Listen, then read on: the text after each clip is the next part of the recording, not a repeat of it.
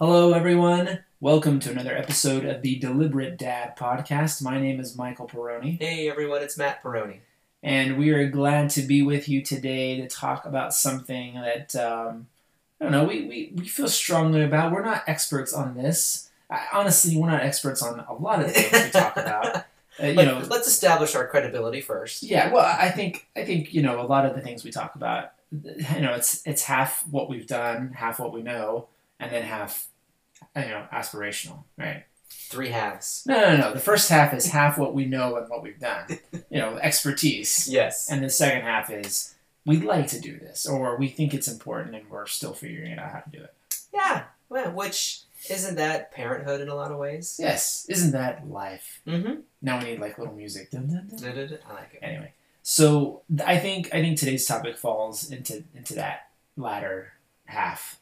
So, and what is today's topic? So what we wanted to talk about was family identities, basically. We were discussing this a little bit earlier. And this idea that we need to make sure that our kids understand a little bit about where we've come from and where it is we're trying to go. And actually, why don't you start with your story? You were telling me a story about something that happened with your daughter. Yeah. I think that's a good starting point. Yeah, so, actually, let me back up even one step further.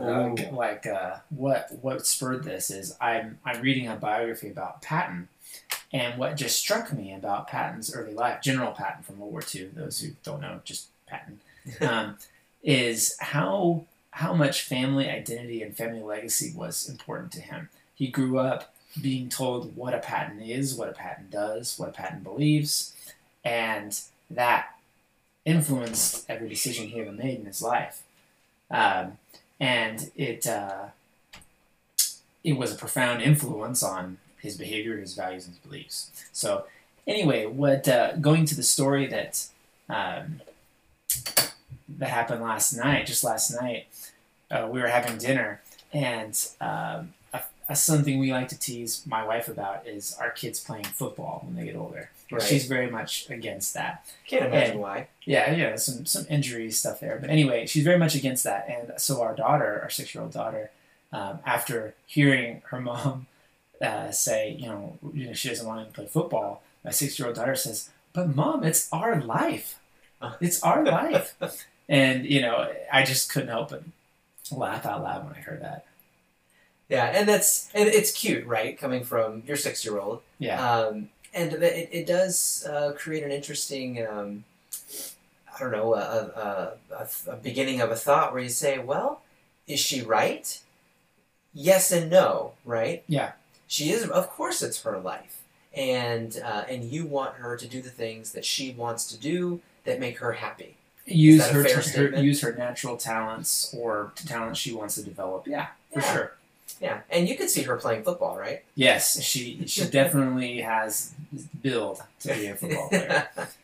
And at the same time, though, isn't it also true that you would like to infuse your daughter with some values and direction that may not necessarily occur to her as to what she wants to do? Maybe you want to instill some responsibility in her as to the path she should go on. Yeah, that's what... that the Patton biography is not about building a very strong family identity, but as I was reading that part of Patton's life, it articulated something that we've talked about a little bit before about making your kids biased, right? Mm-hmm. And how we shouldn't be afraid to build a strong identity and a strong set of values, and to the exclusion of other values and other beliefs into the minds and hearts of our children.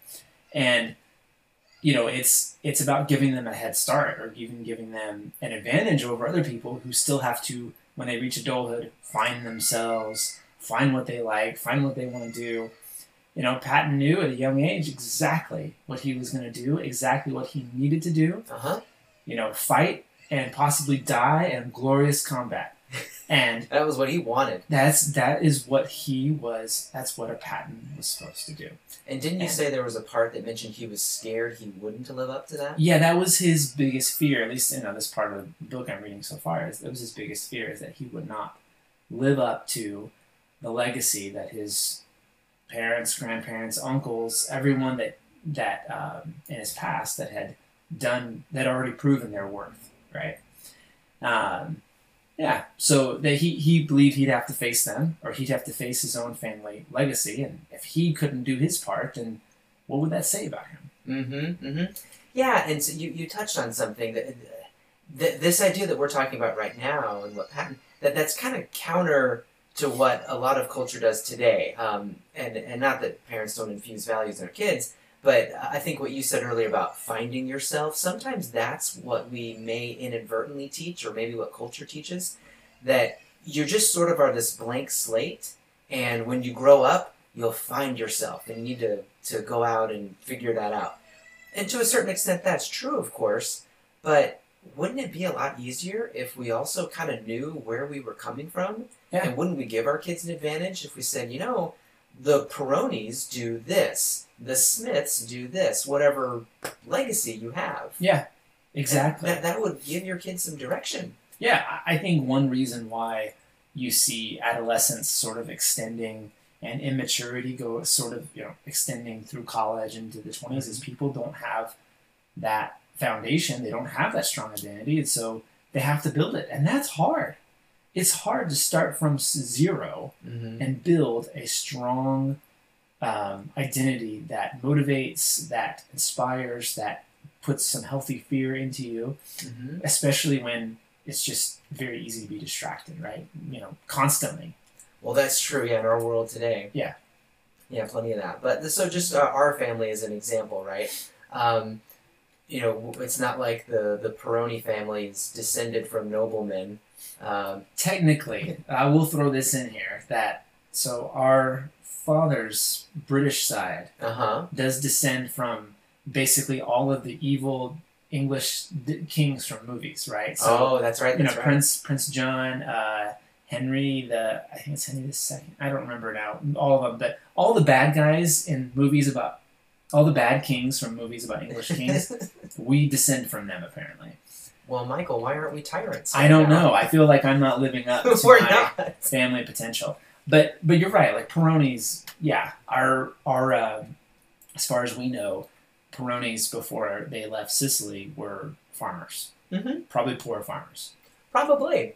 But something that I think our parents did do, whether it was on purpose or not, is they let us know that we do have an immigrant history, right? It was only a few generations ago that they left Italy, and even on our mom's side too, came here to America and started off still relatively poor, ranch workers kind of thing. Eventually people went to college, and then we were born, and we do know the track that we've come from, and there's entrepreneurs in our family, and so that, I don't know how much that purposefully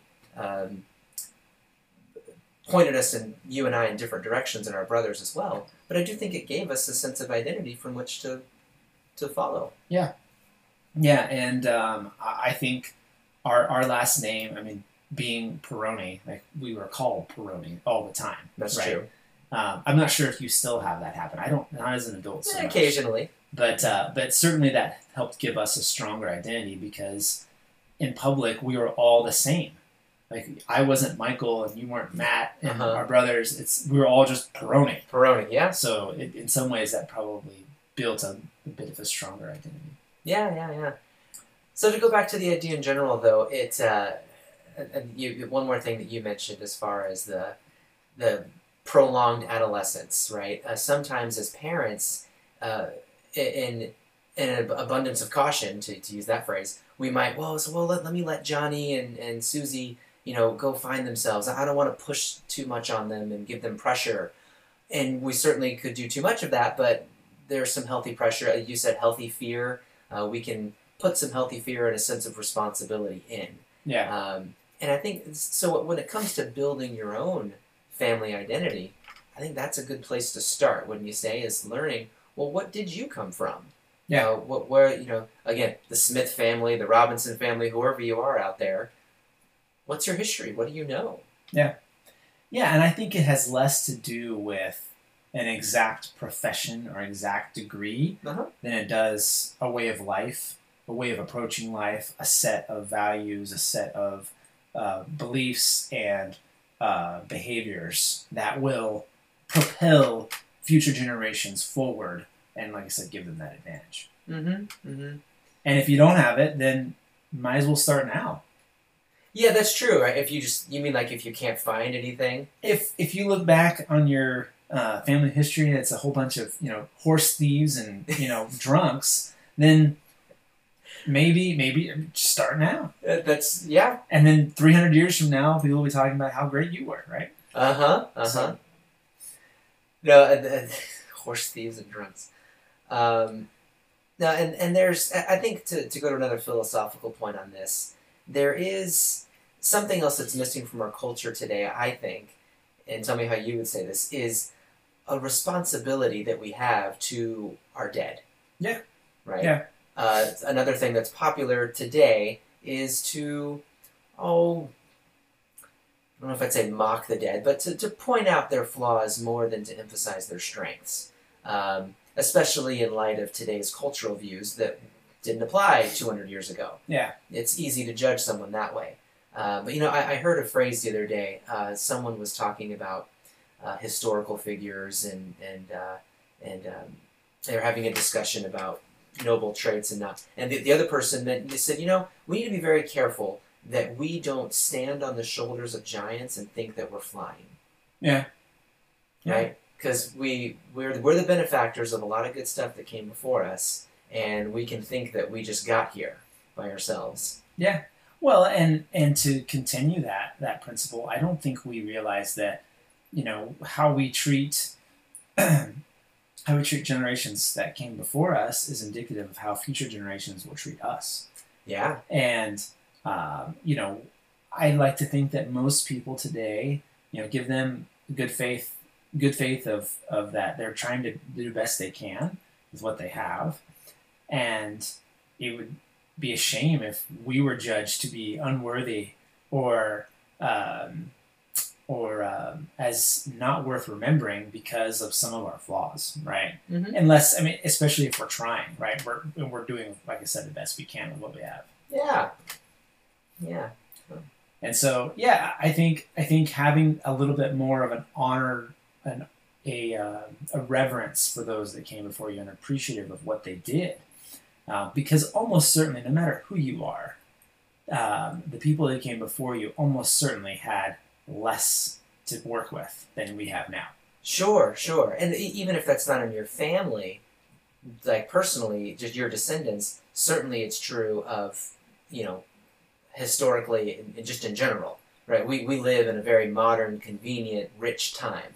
Yeah, it's easy for us to talk badly about what some people did. For example, you and I both Latter-day Saints, and our family history doesn't go back that far in that religion, and so we can't look at Utah and say this was our great grandfather or something like that. Sure. But what they did in Utah, it's incredible. Has anyone ever been to Utah? It's barren wasteland. And what they did with it was absolutely incredible.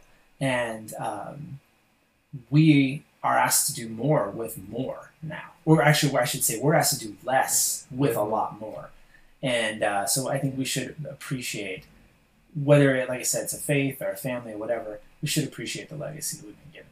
Yeah, and so how do you purposefully instill this in our kids, right? You and I, we've hit on this in a couple of episodes now, of making your kids biased. I think there are some purposeful, deliberate dads, things that we can do on a regular basis with our kids to try to instill that. And number one would be probably knowing the history of your family, right? We talked about that earlier. Knowing where you came from. And yeah, if you have horse thieves and drunks, then maybe you keep talking about that as this way. Don't do that. Yeah, we're charting a new course, right? Yeah. Yes, we're going to build a new family tree. In fact, I think I mentioned this before too. This is another way to think about it. There's a motivational speaker guy that I've listened to many times who comes from what he said is the legacy of men in his family is high school dropouts. Wow. That's what they all were, and that's what he did himself. And he lived on the streets and didn't have a good life, but then he picked himself up and Now he's got a family, he's very successful, and he tells his son all the time. These days his son may have actually graduated, but 'cause he's older now. But when his son was a teenager, he said, "Son, you don't know how much is riding on you. You will be the first man in our family in generations to graduate high school. Wow. Don't disappoint." Yeah. Yeah, and that's good, positive family pressure, right? Mm-hmm. And it's so funny because coming from most families, graduating from high school is just sort of, there. Sure. Right? For the majority of, it's not this huge legacy building thing, but for them, yeah.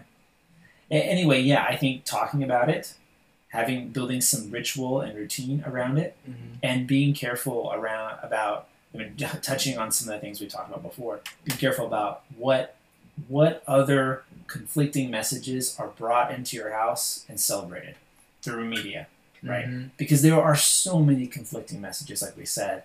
It's the legacy and the dead are not valued in most of our media, so we have to be mindful about what message is being taught to ourselves and to our family. Mm-hmm. Mm-hmm. What else? Anything else? No, I think we've hit on that overall responsibility, and this idea. I think one more thing to add is, so you mentioned rituals. I've seen families do this in a couple different ways as I think about it. There's families that I've seen that will, maybe so on the religious aspect, before any family member leaves, the family always prays together whenever someone leaves the house, to go on an errand or go to school or whatever. I've seen families that have phrases or like a chant. They'll literally put their hands in a circle and be like 2, 4, 6, 8, like that sort of thing. Yeah. But they'll like say their family values. Yeah. And that'll be celebrated. And so whatever it is, every family can do it differently based on your style and cadence and all that. But something that makes it regular so that it's in people's minds. That's how it sticks with your kids. Yeah. And it's worth pointing out, you're not indoctrinating them, or maybe you are slightly, but that's okay. Let's make indoctrination great again. Oh dear, you went there. No, but I think I just, as you're saying this, I'm seeing like all of the movies or whatever that characterize this or portray this as bad, right? Or stifling, or keeping a child from doing something they really want to do in their life, or something like that. And I would say that in the vast majority of cases, that's not going to happen. Mm-hmm. It's going to be a positive for the child to and for the parent to have an identity that's built around something more than a blank slate and good grades and Netflix. Yep. And let's send our kids out with the greater better prepared than that. Yeah. Cool. Anything else you want to say? I'm good. All right. Well, we'll go ahead and end it here then. Thanks everyone for joining us today, and we will talk with you next time. Indeed. Take care.